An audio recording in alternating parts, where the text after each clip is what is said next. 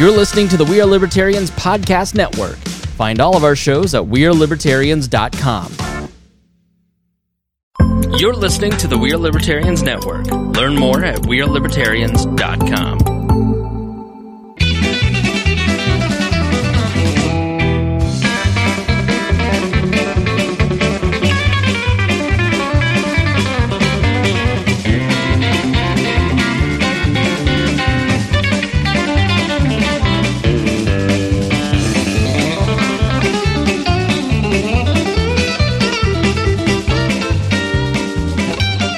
Welcome to the Boss Hog of Liberty podcast. This is episode number 178 of East Central India's favorite podcast. I'm Jeremiah Morrill. Today I'm joined by co-host Dakota Davis and a slew of others. Today's episode features, let's see. There's so many names. I need to get them right. Georgina Watson from the League of Women Voters in Henry County. Georgina, I think your mic's turned off. You might need to flip the switch up on there. There we go. Yep. You're live now, playing with live ammo. We also have Forrest Plank, who's running for Newcastle School Corporation School Board, and we also have Jackie Hadsel. Sweet. Got him right. We are going to be talking with Georgina first about the League of Women Voters, specifically in Henry County. We did some work with them in the past, and she's going to tell us all about how, just getting out, voting, why the election is important, and what they do to help voter turnout in the area. Then we're going to be talking to Jackie and Forrest about who they are, what makes them unique, why you should vote for them for school board, and what specific ideas they have, and what the main issues that they are looking at for the school corporation. Before the Patreon, I tried to get Forrest to give us his name, rank, and social security number, and he refused, so I'm marking that down. So we do have to say thank you to our patrons. They just got a nice 15, 20-minute episode, mostly about dogs. And it was good. We learned a lot of habits. It was a fun time. But as always, we do have to thank the superstar patrons, Christy Avery, Chris Lamb, Anthony Meyer, and Jonathan Phillips, Andy Moore, Buick GMC, our favorite over there. That's right. The official car dealership of Boss Hog of Liberty. Go talk to Jonathan Phillips for all of your car needs.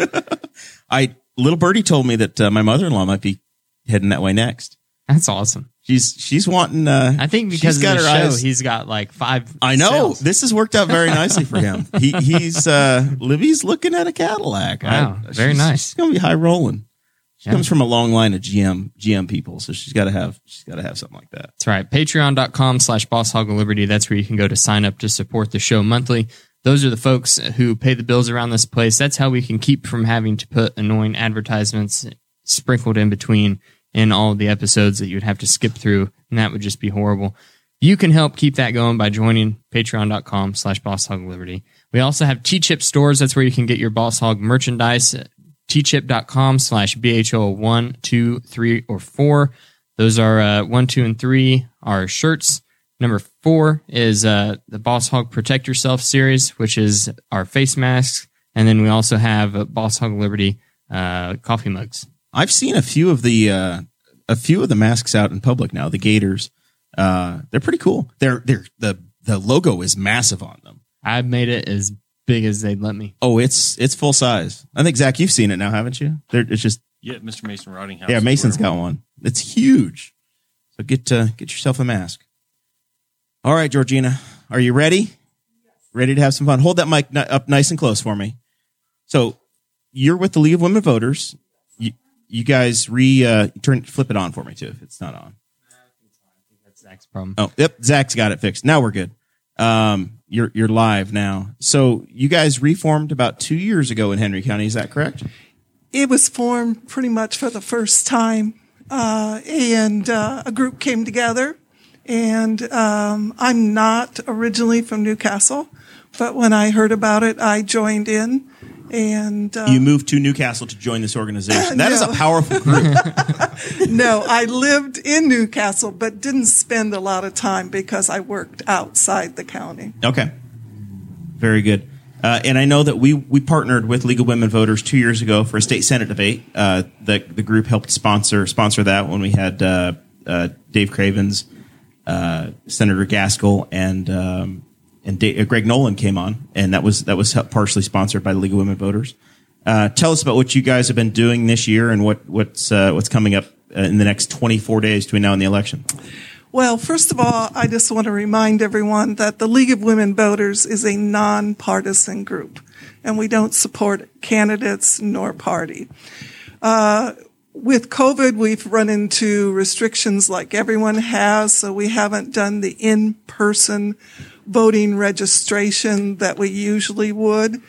Although we did go to Second Harvest, and we did go to God's Grain Bin, and that was, of course, outdoors, and we talked to people as they waited and provided them voting information.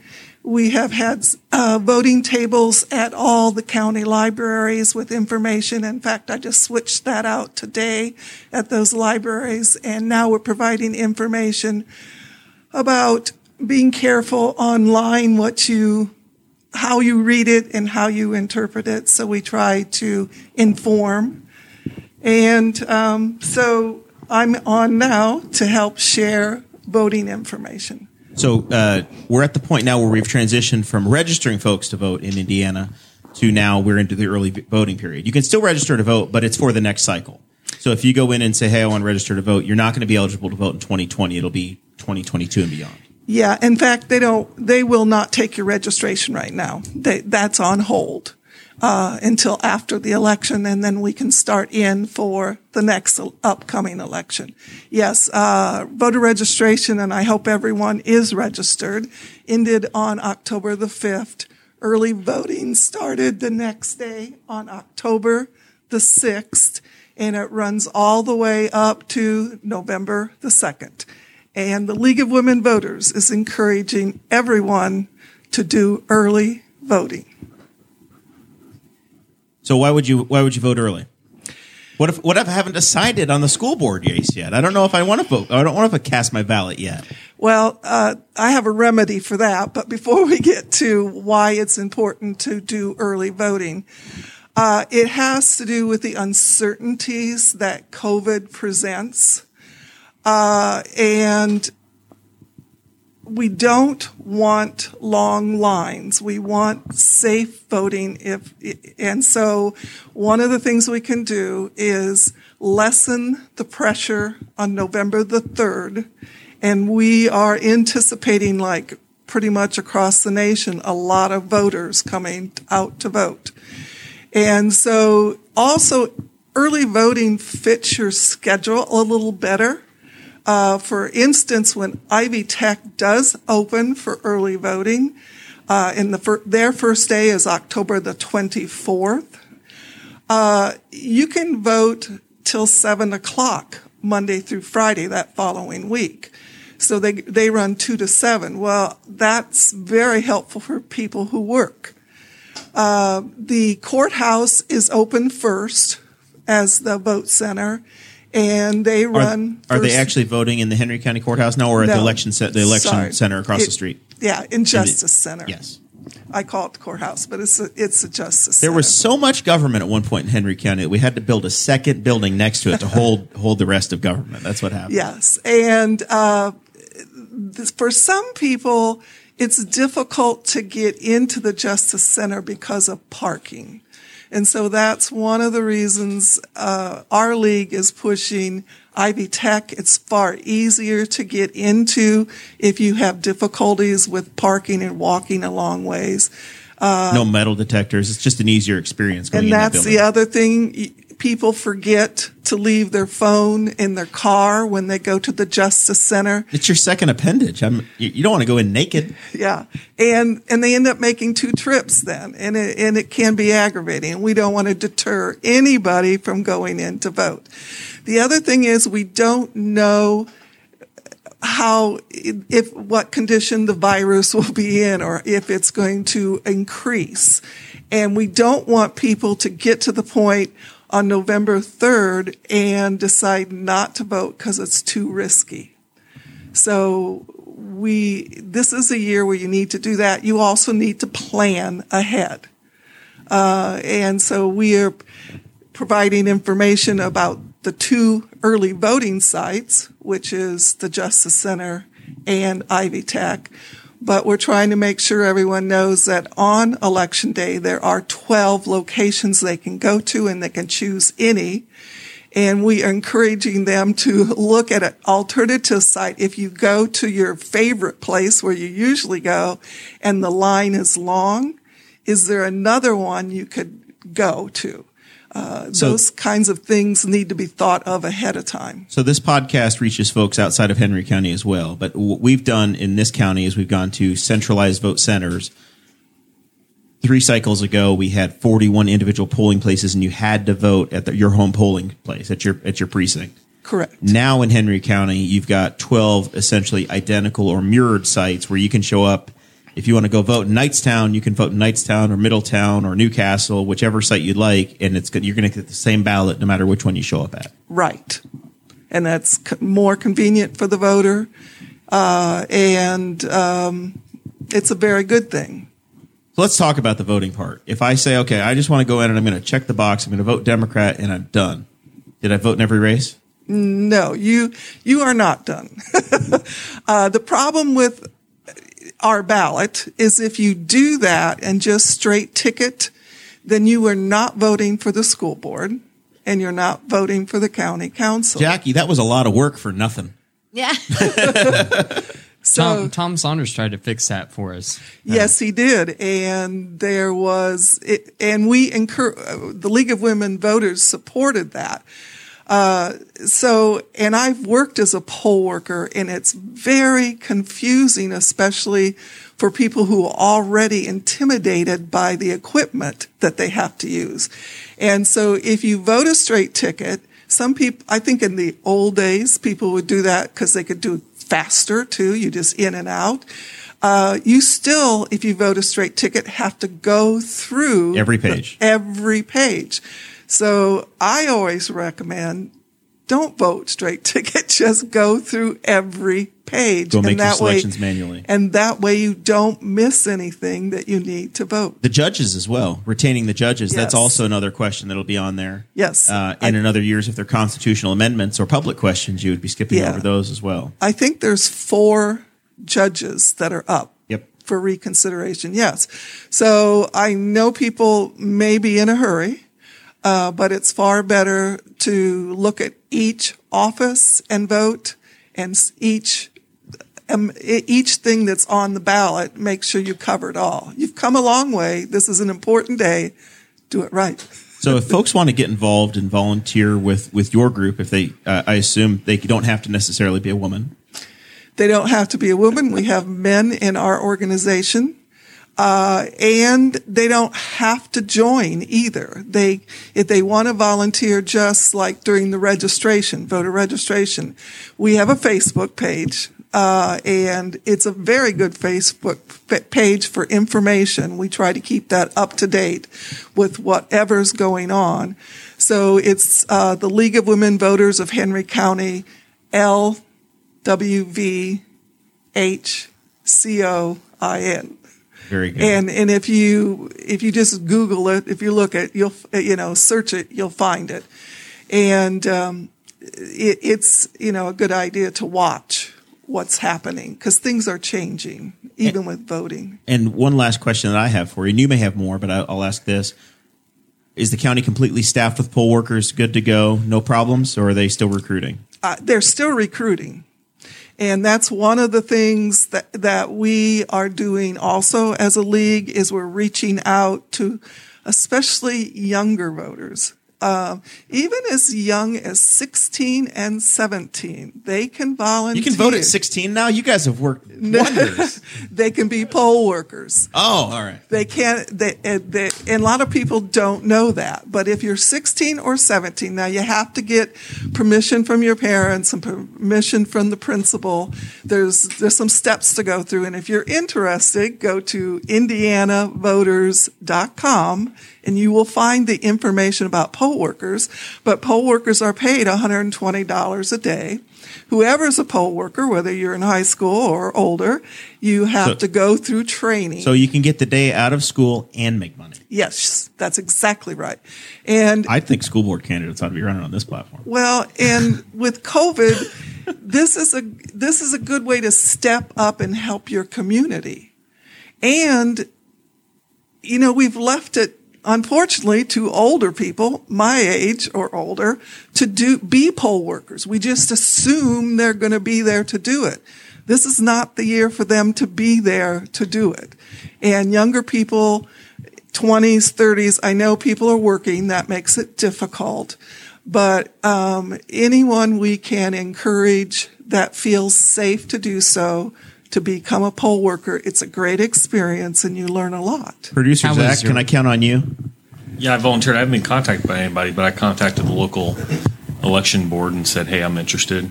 And they took my information down. That's one. That's good to know. I had the day off for my job anyway, so I was like, That's sweet government money, man. You don't have to go to work. Like every time we invent an election day, you just get the day off. we're celebrating a guy getting lost on Monday. So You're supposed to buy mattresses that day, man. It's mattress day. Yeah. So as a government employee, that's like double dipping on election day, isn't it? Yeah, it's like jury duty. You have to give the money back, Zach. You can't steal from us twice. yeah, I've never been called for jury duty, so I don't know how that's going to work, but I don't know. I volunteered to do it. My company pays me for jury duty time, but I have to give them the $7 or whatever that they're going to give me. I think we get paid time off for jury duty as well, but I want to get called for jury duty. It sounds fascinating. I've never been called. I just want to sit there and be in judgment of people. I was a Rush County resident the one time I got selected, and I got to go down to the courthouse and then waited around for a few hours, and they said, you know what? They settled just before y'all showed up. I want to be on a grand jury. Then you get some time. Yeah. You're on there for like a while. That's all you can hope for. Jackie, have you had jury duty yet? Yes, I have. Oh, how did it go? You can't talk about it. It's jury duty. It's after. She can write a book now. It's interesting. It sure is. You vote to acquit? The glove didn't fit. I don't remember. Oh, see, she's going. Well, it's I been don't over recall. 20 years. Oh. Did they remind you that you determine the facts and the law? That's my favorite part of jury duty. You're in charge of everything. Not in some states. I think it's the same Constitution. All right. Did I leave anything out, Georgina? We just want everyone to realize that because a lot more people are voting using an absentee ballot and mail-in voting, the results of the election are not going to be really known in most races. And that doesn't mean there's anything wrong. In fact, that means things are right. They're taking the time that's necessary to do the counting.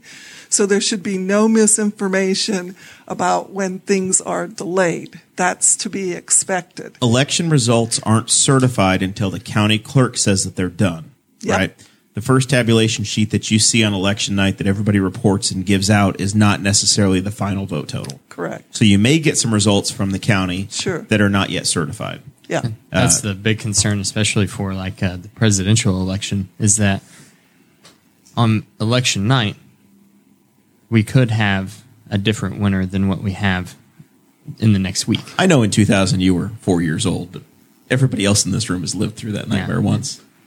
That's why the Supreme Court thing may or may not become important. The other thing I'd like to add is there's been a lot of misinformation about voting by mail or absentee ballot. Oh, I got like 7 ballots in the mail. It's great. Yeah, well, I would be surprised if that's the case. Early vote often. Vote early until they make you quit. That's Yeah. No, it is safe. There's no evidence that there is voter fraud or it's misuse. It's an old method of voting since the Civil War. It started the first time when the soldiers voted by absentee ballot. And it's unfortunate when people are concerned for their health that they're being deterred or frightened or shamed because they want to, be safe and use an absentee ballot. It is safe. They can request that ballot they have to apply for an application in Indiana. We did not get passed, and I say we because the League of Women Voters worked for a no excuse absentee ballot like we had in the primary, but that fell through yesterday. In fact, there's in the about courts. 10 acceptable excuses to get an absentee Yes. ballot, which is different than voting early, right? Yes. They're different conversations. Right. They are different, but they're important to decide. That's why people need to make a plan. Are they going to vote absentee ballot or in person? If they're going to vote absentee ballot, they need to apply for that, and it needs to be in by October the 21st. I would say it needs to be in today, as soon as you can get it in. And when the ballot is returned, it has to be at the voter registration office on November 3rd at noon. It can't be postmarked. The postmark doesn't matter. It has to be at the office. So we're suggesting that people after October the 24th, if you still have your ballot, take it to the Justice Center and hand it in.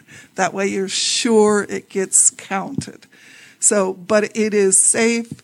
The state has in place ways to monitor your ballot. You can even watch and know when it has been counted. Now, if we go back just a second, I made a joke about having received 7 ballots. Yes. You don't necessarily receive a ballot in the mail, but you will see campaigns send an application for a ballot in direct mail. So at times you will see the same application that you would use to apply. Folks have in the past mailed those to voters. Our state does not send out applications. The state doesn't, but I know that there's an official form that you have seen candidates Yes. supply in the past. So those can appear. The procedure that's in place is that you have to request that application from the clerk, or you can go online to indianavoters.com, and there you can download the application and complete it, or the easiest way is complete it right online. And in fact, that helps the clerk. They're handling a lot of paper right now, and anything we can do to help the clerk's office would be great. Very good. Thank you for joining us. You're welcome. Exciting. I think I'm going to vote this year, Dakota. I'm pretty sure. I'm going to keep up my string. Haven't missed yet. I think I might sit this one out. I'm going to punch you. I'm going to threaten physical violence. All right. So let's turn our attention to the 2 school board candidates that are with us. Jackie Hadsel sitting on my left. Sweet signs, by the way. If you're watching on the live stream, you've got the signs to help you keep track of who's who. On my right is Forrest Plank. They're both returning candidates. 2 years ago, they each ran for the Newcastle Community School Board. There was one open seat in the living inside the city limits district is what this is called. This time there are 2 seats and 5 candidates. So you are 2 of the 5. Next week's show, I know at least 2 of the candidates are expected to come on. We're still working on the 3rd. So we're trying to begin our candidate series with this. This is a nonpartisan race. So school board races in Indiana, you don't have a political affiliation. We discussed that when we were talking about the voting and the importance of not doing straight ticket voting because this race is nonpartisan. But obviously a very important race. You'll have to help me with this portion of it. If you go to Indiana Voters, you can pull your sample ballot and you'll see who's on your potential ballot or who your school board candidates are. I know that you're each on my board, but I don't live in city limits. So I assume that it's anybody in Newcastle Community School Corporation that gets to vote in your race? That's correct. Everyone within the corporation boundaries gets to vote for the at-large seats and the inside seats, and if there's an outside seat. Okay. And this time there are 2 school board seats here, and then there's an additional race as well. Is that right? There's Correct. one at-large seat that's uncontested. Okay. Very good. Y'all just decided to pile on the inside. Seems to be the case. At large just seemed too hard. Is there any strategy in this? I'm curious. Just as a general rule is deciding, or you're like, no, I'm just going to run for school board and this is where I'm going to go. Well, presently Nan Polk is the at-large, and she's done a superb job for 8 years. So you're just happy with Nan. Yes. Sweet Very- signs, yeah. lovely lady, leads the League of Women Voters. Not tackling that one. So we're going to go after this is the race that the seat that you guys are interested in. Let's start with just a little bit of bio with you, Jackie. Tell us Okay. about yourself, and then we'll go from there. Okay. I grew up in Greensburg, Indiana, which is down in Decatur. Tree in the courthouse, if you know that. I heard you guys have to keep replacing that tree. Well, they do. I guess you're one of us now. I'm a Henry County person now. Have been for a while. Graduated from Greensburg High School, went on to Ball State, became an area music major. I got my first opportunity to interview for my very first job one night in the field house here, and Bob Shaver hired me, and I became the choir director for about 8 years. And my family came along, and that's a very demanding job as far as being a music teacher and having a young family. So a student told me that I was a pretty good listener and that I was easy to talk to. So they recommended that I look into being a guidance counselor. So I became a guidance counselor, went over to a neighboring school system that's where I met Georgina many years ago, and was a guidance counselor at Hagerstown Junior Senior High School. Then I was asked to come back in 1999 when there was some turmoil going on at the middle school, junior high then, Parkview Junior High. And I did not have my administrative license then, but I soon completed it. So I became the assistant principal for 7 years, and that can be a tough role because you're no one's friend.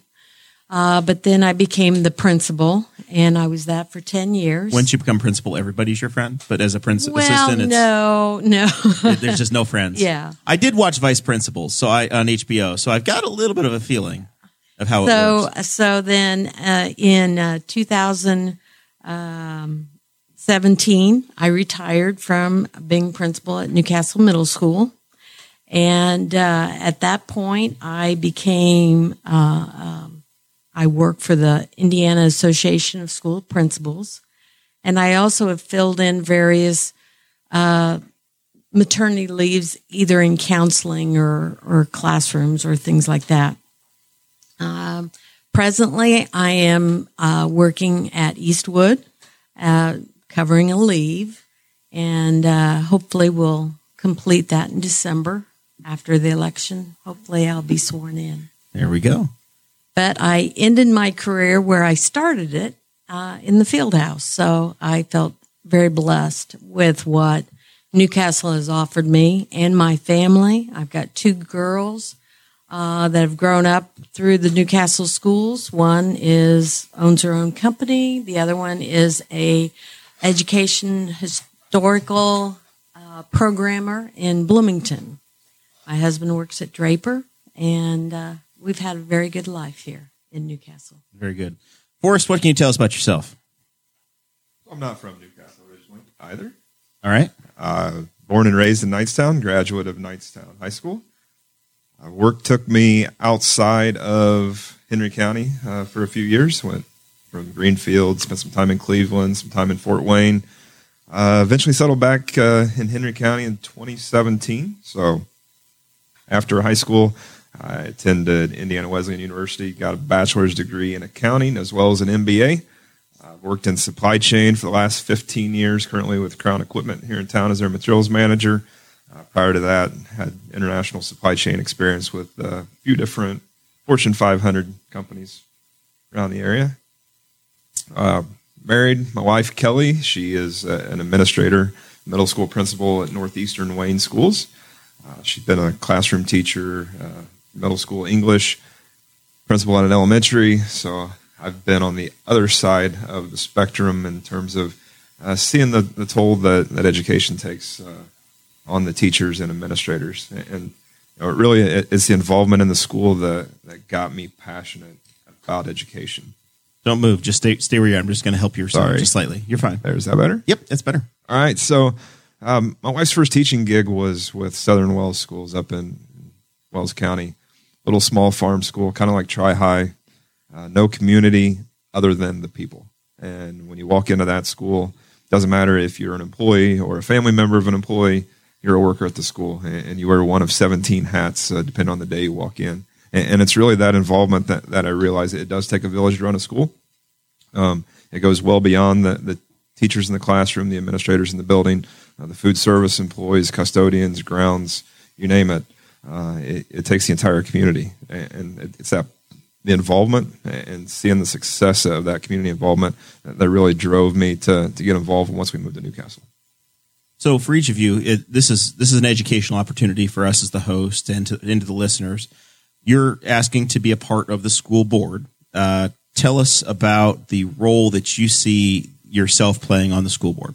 What you think you get to it's a statutory position created by the state, but as a member of that board, what do you think you are responsible for? So really, I see it as 3 or 4 key items. The first one is the recruitment and evaluation of a superintendent. That's really the only job that you should be involved with the hiring of. The second is developing and administering the policies to support either state or federal educational guidelines. Third is making sure there's a budget in place and adhering to that budget. And then the fourth, the underlying one, is following through with the recommendations of the superintendent. So although you're not involved in the direct hiring, the approval of the hires that the superintendent recommends, the approval of various curriculum decisions that the superintendent recommends. Very good. And Jackie? Sounds great. Those were my 4 too, because that basically goes straight from the Indiana School Board Association. School board members are not supposed to be involved in hiring, and we are dealing with policies and policies that deal with the children, the policies that deal with the teachers and curriculum. We've just got a lot of things on the plate that we need to stay focused on that.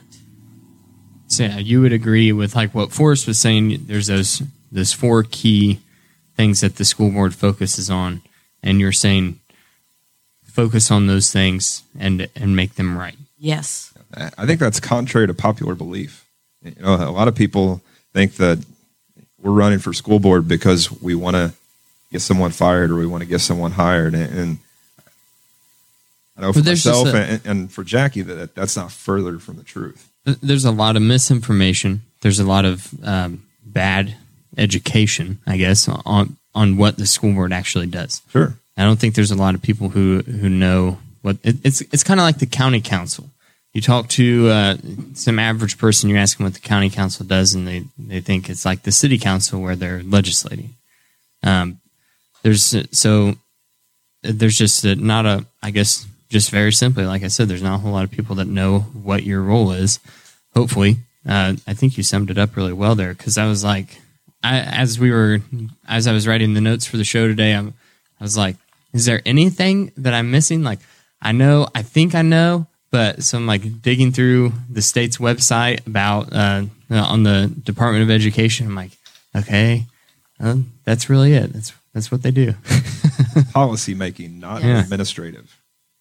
So what do you think Newcastle does really well? We'll start there before we start getting into issues or opportunities, we might call them. What's Newcastle School Corporation doing well at this time? So I think there's a lot of things they do really well. First is some of the educational offerings, career readiness. You look at the Career Center, I think there's 18 vocational programs that students can choose, and the other schools in the county, and not just within Henry County, some of the adjoining counties get the benefits of the Career Center as well. So the career readiness, the availability of programs. Forrest is, for whatever reason, you are like the absolute nightmare for miking up, and I can't figure out why. You don't move. You're just a lovely guy, but you are a nightmare. I think close. You take. I know away. What's happening. This is just inside baseball. I think you're turned slightly, and I don't have the mic right in your face, so you're talking across it. Is what's happening. Try again. You just go, and I'll just pretend like I'm Mr. Boom Mike over here. You're throwing me a curveball here. That's okay.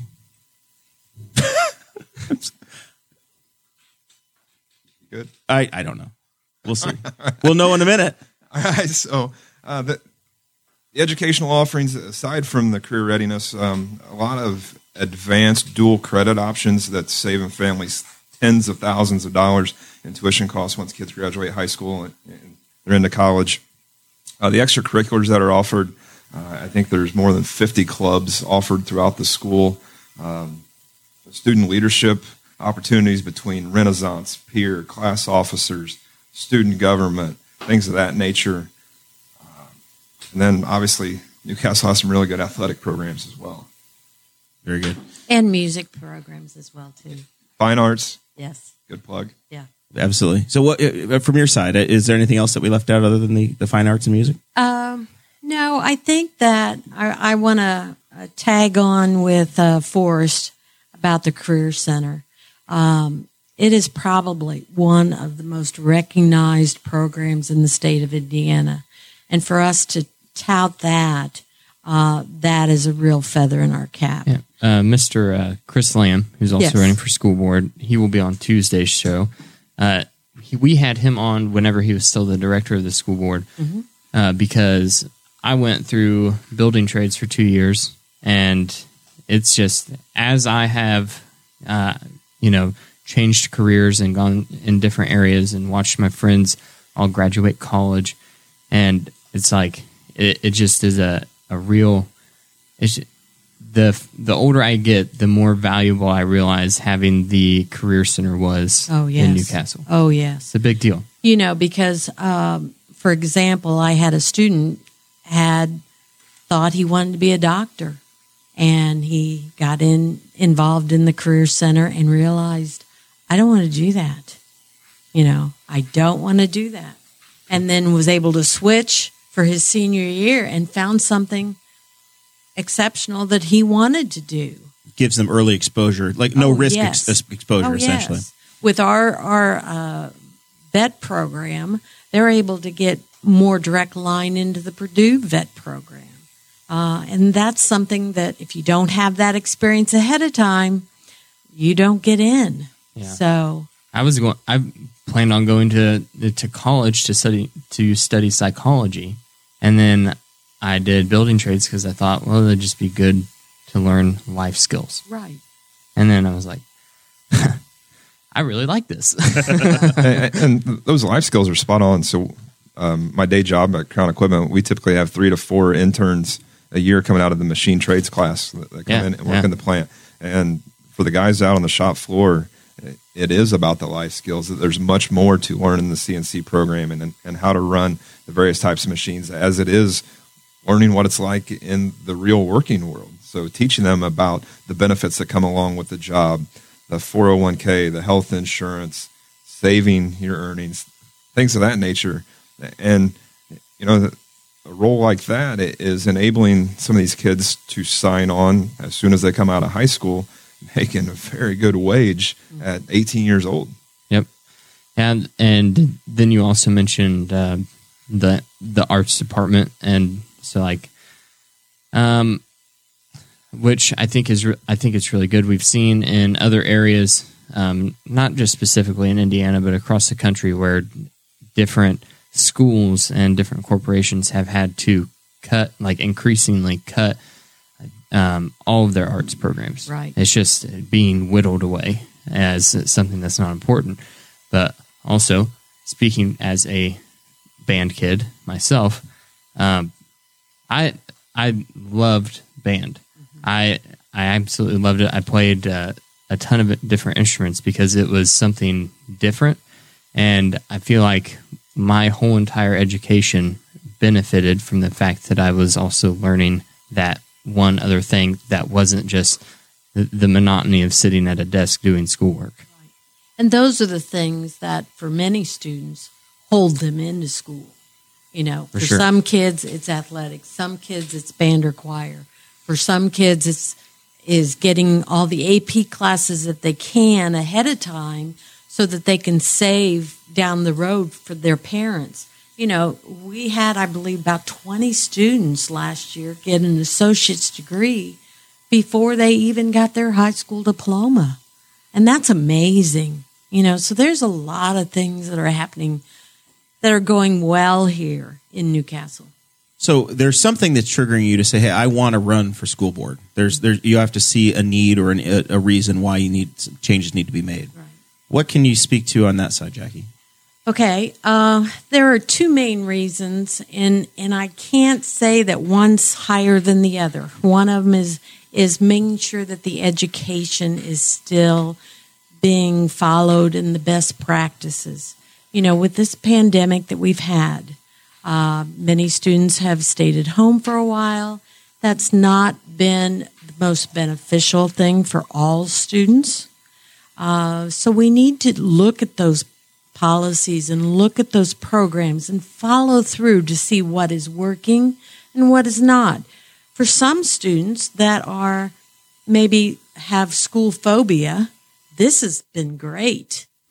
But the other students that just want to stay at home, thinking that it was going to be like last spring's e-learning, the Virtual Academy has been very demanding. And then that's made it pretty tough. I've seen a lot of students come back where I'm at right now at Eastwood. The Virtual Academy is not the same as the e-learning was at the end of last year. By no means. And, you know, that we need to make sure that we have strength with that learning. The other thing is safety. You know, a big thing is that several years ago, before the pandemic, we were having all kind of violence around the country with school visitors, or shootings and things like that. And back in 2016, Newcastle jumped on board. They wanted to get all of our entrances double safe, double locked doors, and you know, they took care of the high school. They took care when they were renovating that previously. The middle school is going through it now, and I can't wait to see that as being a former principal there. And then they went to Westwood and Riley and Wilbur Wright, and then it stopped. So we still have more elementary schools. Yes, we do. We have Eastwood and Parker and Sunnyside. And Sunnyside is kind of an up in the air building right now anyway, trying to figure out how they're going to continue programming in that building. But Eastwood and Parker, and those are probably our two largest elementary schools, do not have double safe door locks. And two of our most economically diverse. Yes. And, you know, I think we need to follow through on that. There's been some drawings. They've looked at a couple different ways of addressing the issues. And I just think they really need to listen to the administrators of that building so that they get what they want and what they see that will be workable for 20 years. Because we won't get, you know, we don't get that kind of money every year. You don't get that second crack at the apple to do this a different way. No, not at all. How about for you, Forrest? What's motivated you? What are the opportunities? So since she was just speaking of security, I'll talk to that one first. So I think it was February 2019, the school signed a continuing general obligation bond to set aside money to pay for the secure entrances at both Parker Elementary and Eastwood Elementary. Same time, they talked about funding for a high school weight room. So the board's defense is that they have money earmarked for the secure entrances, but the fact of the matter is, here we are nearly 2 years later, and we don't have secure entrances yet at those two elementaries, but we have a nice, beautiful weight room. And the weight room it's phenomenal.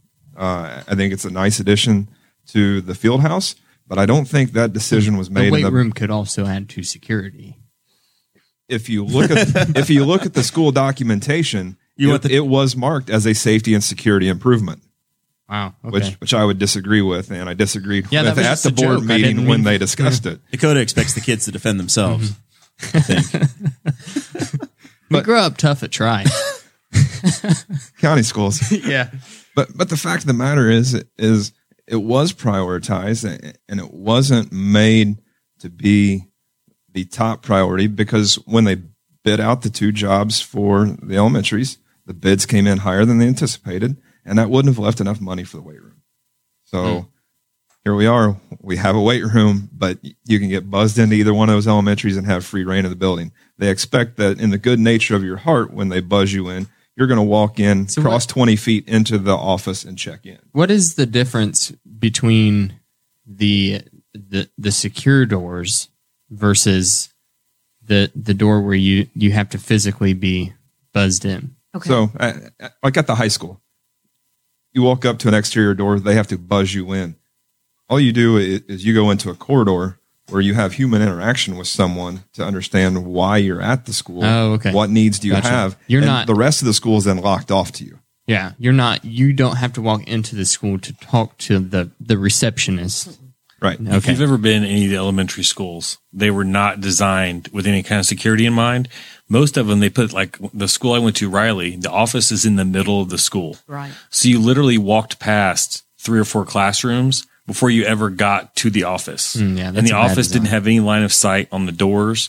Parker's a little better. They can see the door, but you have to walk across like a lobby to get to the office. So, like, Fortunately, it was a different world then. yeah, the high school, you used to be like that when I started. They renovated while I was there. And now to go into the high school, you have to walk through the office essentially to get into the school. So that's what they're trying to. And Okay. I can't imagine the middle school would be, if you look at it today from what it was when I was, is a nightmare security wise, because there were just the whole front of the building is doors, and you could walk in there and never see the office. So that's what I'm assuming that's what they're trying to do, is they're trying to corridor people. So the that office, makes you sense. have to go through the office before you can get in the building. Who is the Right. person that you're talking to inside these entrances? Is it an SRO? Who is it? So at the high school, it's just clerical Reception. receptionist. Okay, position. all right, just someone that can let you in the building. Right. Yeah. You're essentially in an airlock in a Yes. secure door Yes. situation. You can't go beyond unless you get a second confirmation, Right. And and a valid reason to be there. I think for the 2 elementaries, there were 3 different drawings shown. The administrators at those buildings evaluated the drawings. I know that they went over to Richmond Community Schools, took a look at a very similar building to see what that would look like, and still haven't done anything. So that's pretty frustrating to see.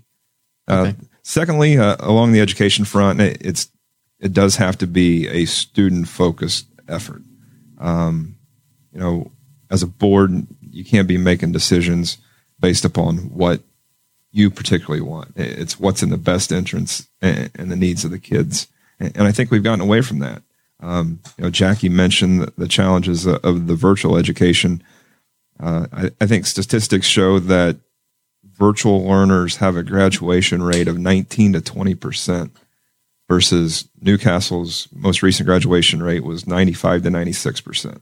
So that in itself shows the effectiveness or ineffectiveness of virtual learning. And I think with COVID, it's kind of become a crutch where it's easy to do. And it's so easy that I don't know that we're encouraging our students to be in a classroom enough. So it feels to me like, from February until May, it was a triage mode to use that to complete the school year. Sure. Right. And Because it happens so quickly. Right. In a drop of the dime. And it's not like there's a playbook that you can open and say, oh, pandemic, how do we educationally respond? And so now we've had the summer to gear up to this, and the feeling I'm getting, and I don't have kids in the school at this point in my life, so this is very educational for me. I'm hearing that we're not necessarily encouraging folks to be present and in the buildings as much as they should be or could be. I would say it really depends. I know that administrators are reaching out when they see that a child is just non-compliant, not working, not doing anything. We're at the end of the first quarter now, and I know at least 3 elementary and more, probably more, all of them have been reaching out to students saying, okay, this didn't work the first quarter. You need to come back, and they're trying to put some teeth into it, but, encouraging and forcing, it's like mandating masks around the country. It's very difficult to police. Catch more flies with honey sometimes, right? Yes. It's a matter of the approach and how effective you are. Ultimately, families are faced with a tough decision that they have to make the decision that's best for their own home life. If they have extenuating circumstances that they may want to protect their child more, I totally get why they're choosing to keep their child home in the virtual environment. But I think there's so many other social and emotional effects that we will see as a result of this that I don't know that we're prepared for it. I mean, look at Jeremiah. He was homeschooled, so. I'm a 6th grade dropout, buddy. Case study set in between us, Jackie. Only went on to 2 college degrees. I don't know how I'll survive. All right. So are you using college degrees as an indicator of a person's success? No. I own a laptop, so I feel like I'm making it. It's like a 10-year-old model, but it's functional. I can host the highest rated podcast in East Central Indiana. With the discussion of COVID-19, how do you guys think that the pandemic has been handled by the school corporation? I think for the most part, I think the teachers have worked extremely hard to follow the guidelines that the corporation and the pandemic committee created, and following the state guidelines.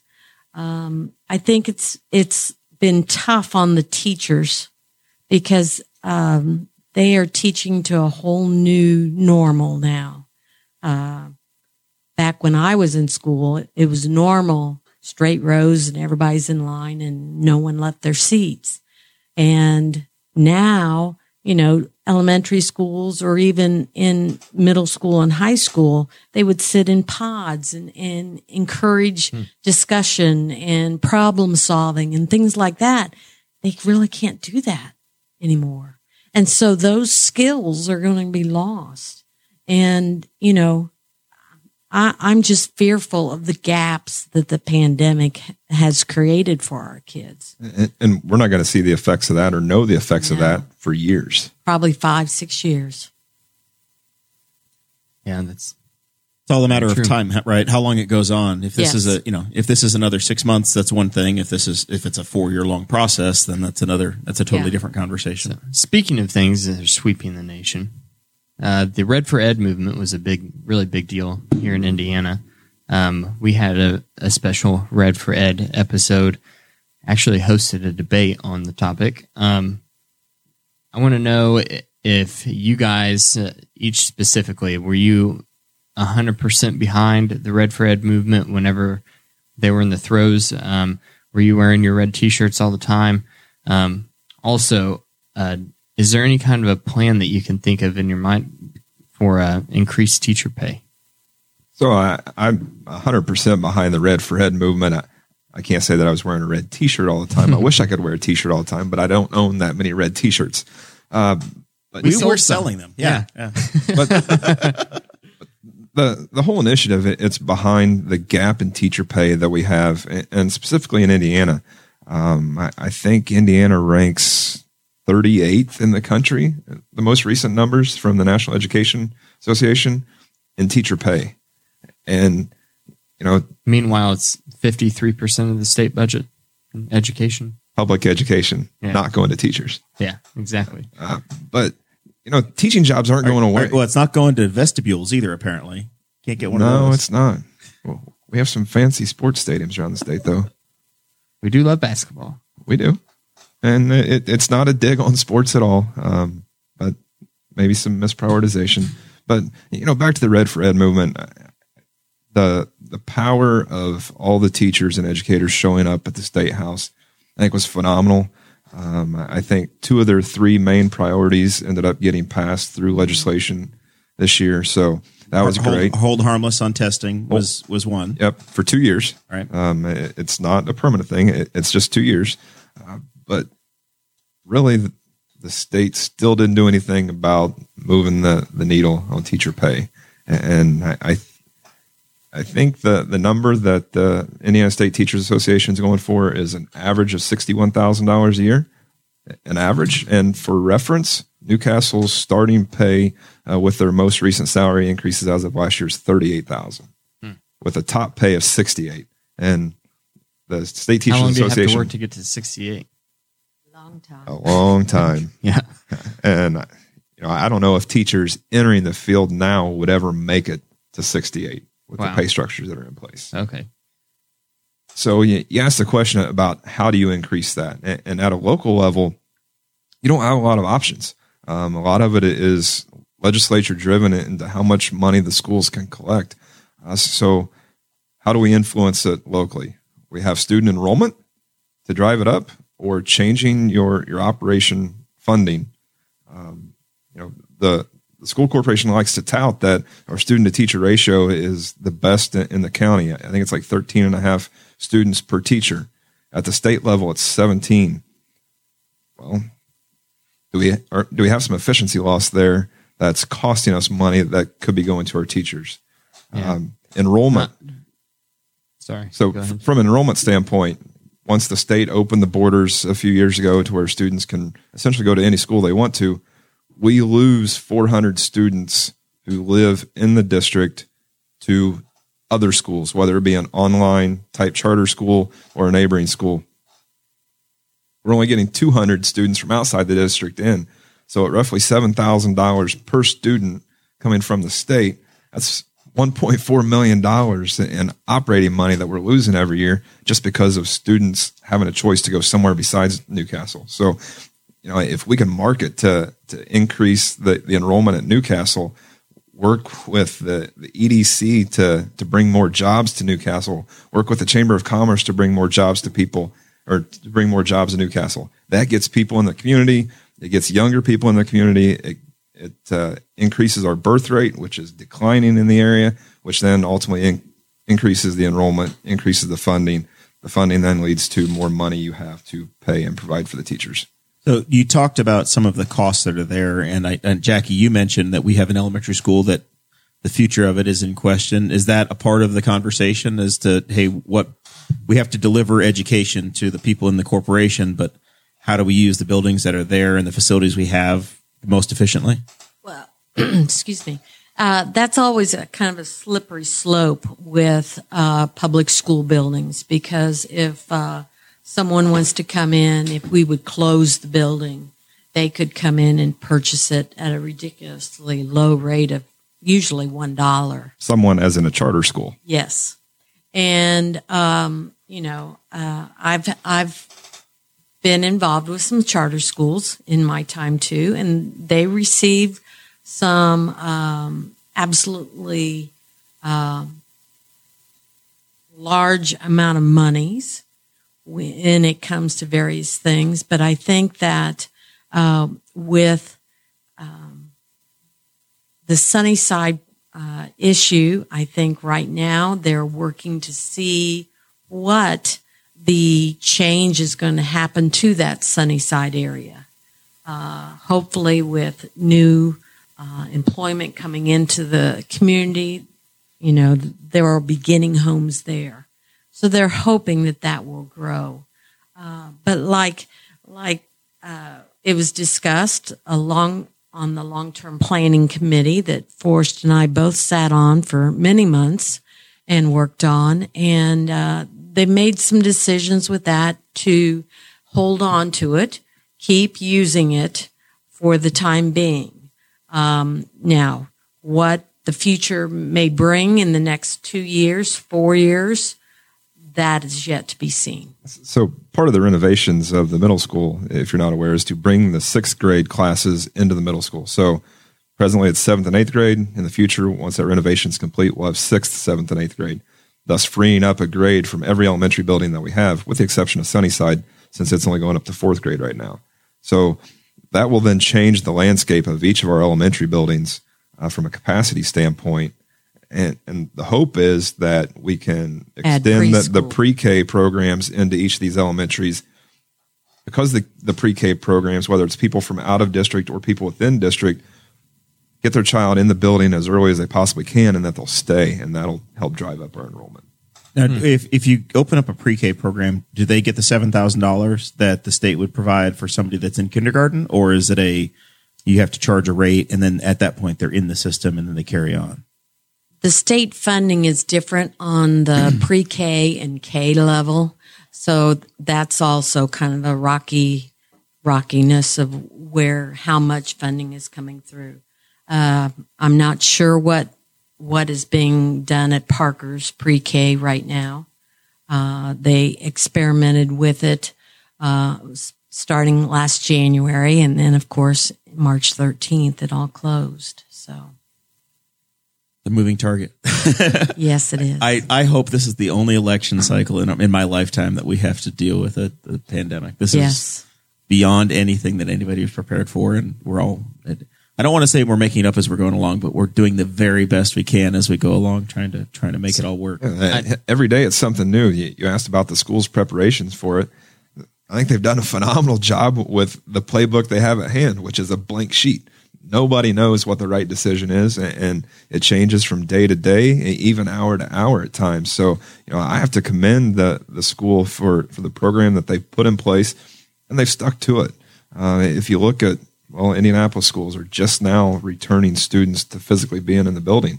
So 9 weeks behind that, they've been at home, and it's sad, but we don't know what the home lives are like for some of these students that school is their hope in life, that they can get away. It's their escape. And that's been taken from them. And that's so unfortunate.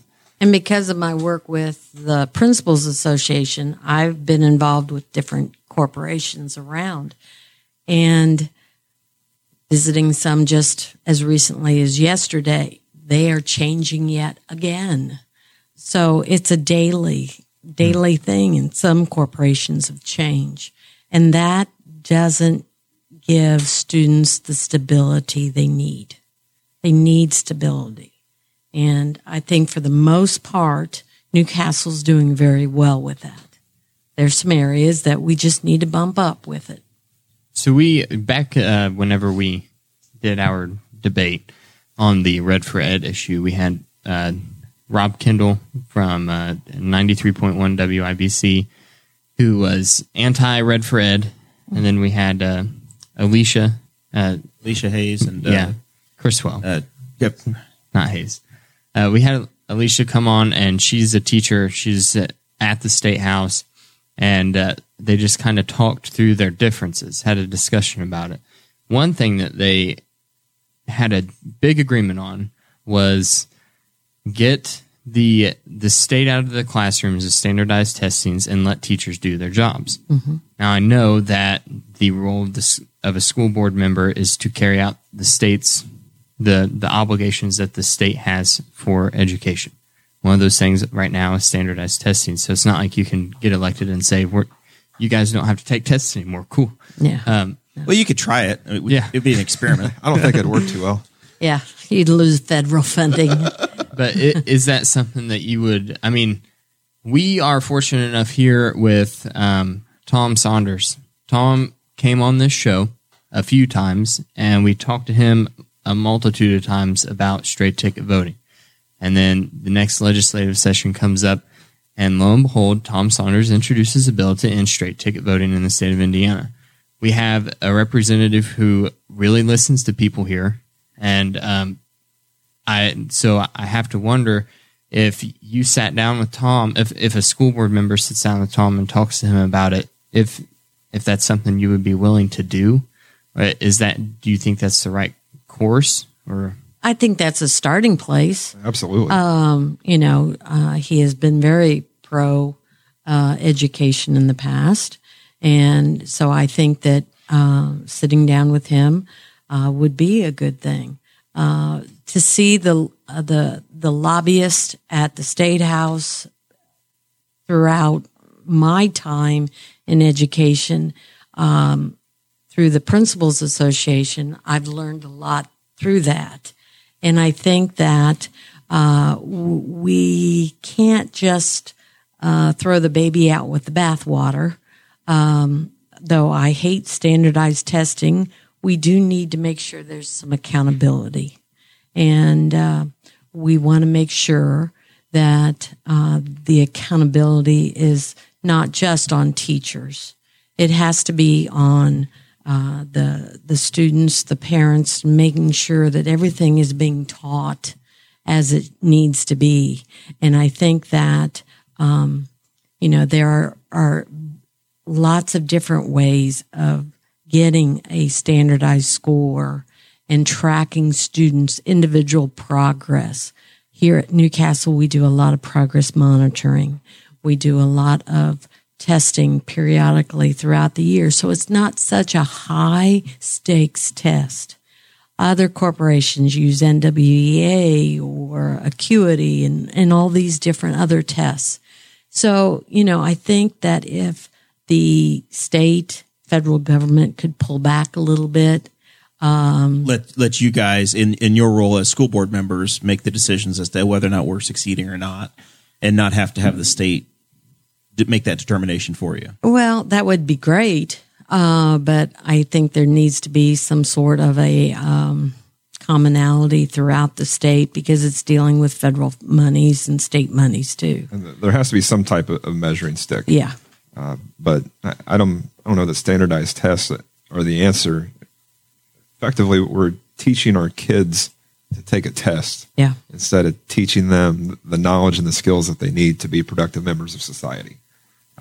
You talked about the growth and proficiency tests that they take to see are they growing in the various areas. Those are administered 3 times a year. So you take those 3 times a year plus the state standardized test. That's 4 standardized tests that students take in a year. And the kids understand the pressure of these tests, that the stress that they feel because they know the potential effect on their teacher. Mm-hmm. It gets them ready for their future in business, where they have to sit through the same stupid conference call every week, and the same. You're just getting conditioned for the junk that's coming your way, Forrest. Before I retired, Jerry Walden was in charge of testing at the high school for many, many years, and he did a great job.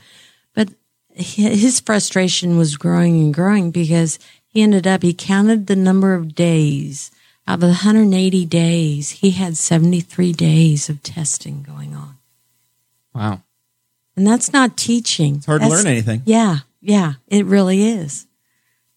And I don't know about everyone else, but here I've been out of school for 20-some years, and I just took my first big exam within the last month that I've taken since school. So, I don't need to know how to take a test. Yeah, I'm pretty sure I still have. I could still fill in a couple of circles if I had to. Be all right. We should all just take the SAT for fun and see how we do.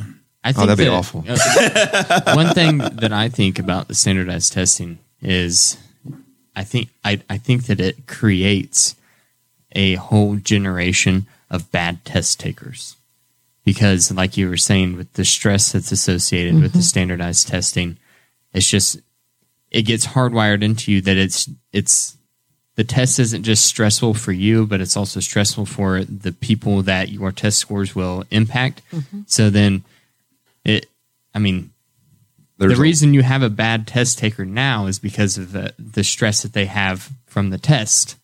Now you have people that might not have been stressed before that are, I don't know. There's a lot of anxiety. Creates a lot of anxiety. I had students in middle school that were in honors classes, so bright kids, really bright kids.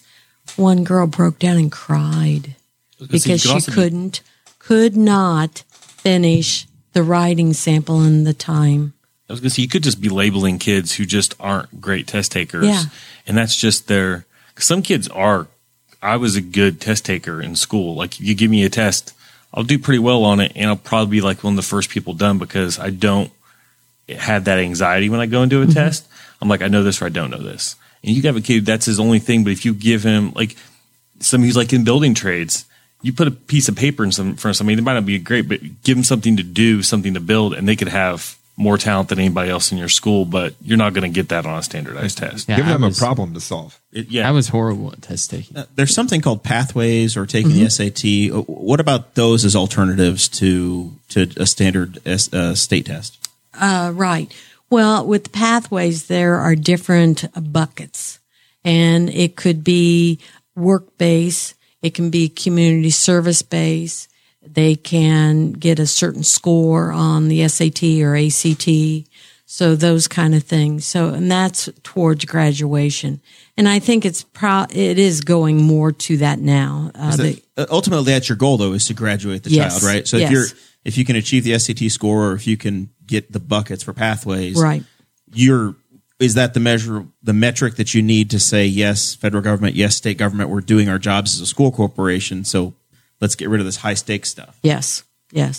But, and with the high stakes stuff, what about the children that are special needs? Why have a child that is not able to tie their shoes have to take these high stakes tests? There's no exemption?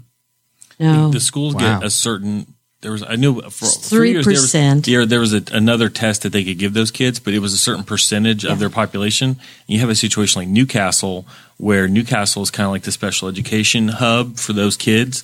They bring in kids from other schools. They're in that kind of severe and profound. So Newcastle would run out of those before other schools would, because they actually had they had that population kind of concentrated in their school. So there was a certain percentage, but it's pretty small. That sounds like the school corporation doesn't have the control. The state's once again pushing down, saying this is what you're doing. There is so much that the state has the control of. The school's really the puppet. And the school's really doing the best that they can, because they're pooling their resources to get these kids into an area where they can get what they need. But in doing that, then somebody's kind of like they're taking the bullet.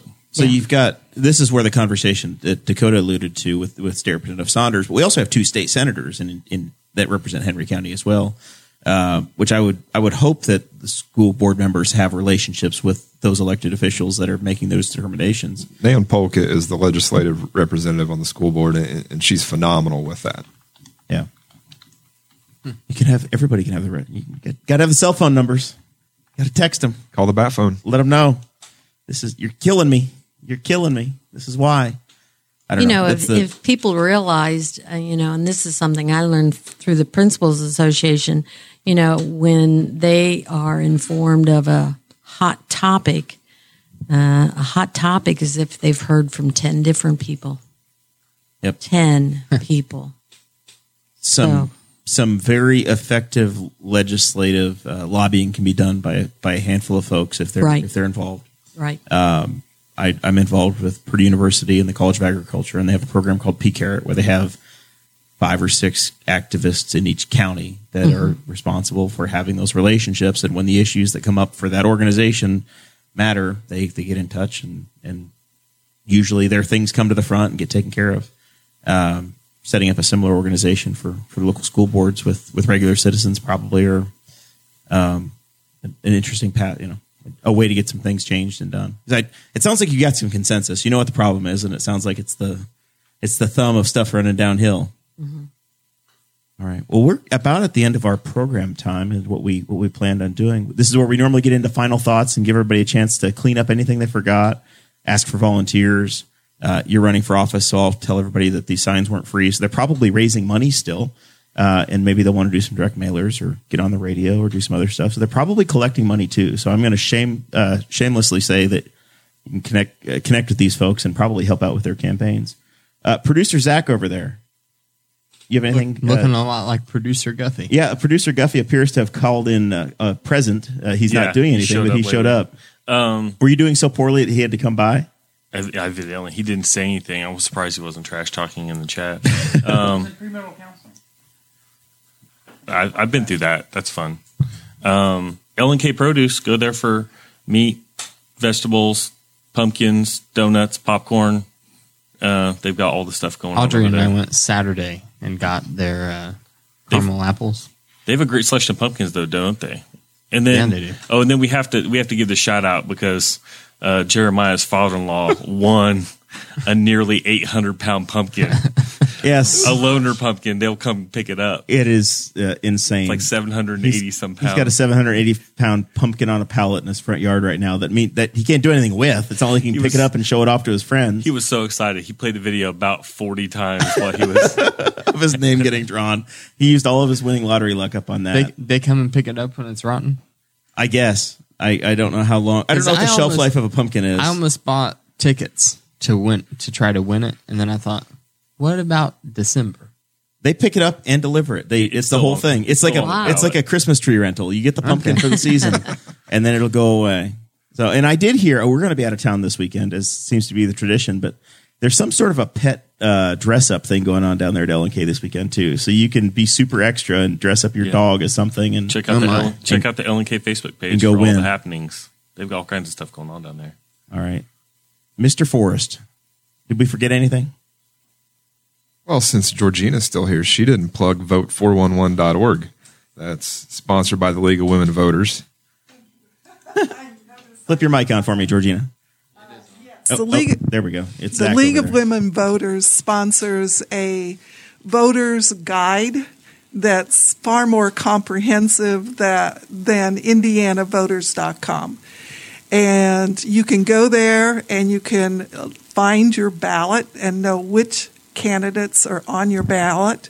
And you can also see the interviews that were done with the candidates. And we had about 53%. We invited them all, but we had about 53% of the candidates running in Henry County reply to our inquiry, and you can see their responses there. And it's really, people need to vote with intention and that they know what they're voting on. A lot of times people don't like to vote, and they don't vote because they're afraid of making mistakes, and they go, I don't know who to vote for. I don't know. Well, we can help you. You go to vote411.org, and it's a national page, voters guide sponsored by the League of Women Voters. This is our first year of participating. We will be doing it in the future. Very good. And I plug that because if you go and you look at the school board candidates, you'll see our two smiling faces up there. You're in the 53%, eh? Well, we are. Pictures included, so you can put a face with a name. But as she mentioned, that the information's out there. Become an educated voter. Know who it is, that you're not just voting for a name because it's a name that you know and recognize. So that's the one thing that I bring is I'm much more differentiated than the rest of the board because I don't have a long legacy in Newcastle.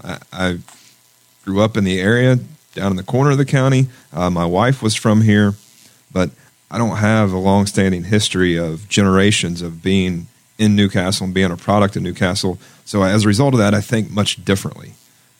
So go out, learn who your candidates are, learn what they stand for, and really vote for that and vote for the benefit of the kids, not just because it's someone you know. Very good. Jackie? I would say, as Forrest just said, you've got to remember the children first and not maybe your own personal passions. And that's something I think that we've kind of gotten confused on lately.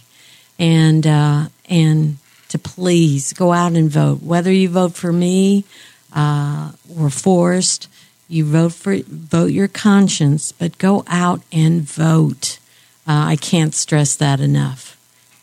It's a privilege we have, and we've got to exercise it. Very good. Mr. Davis? I don't have much this week. We're going to be back on Tuesday doing more school board candidates. That'll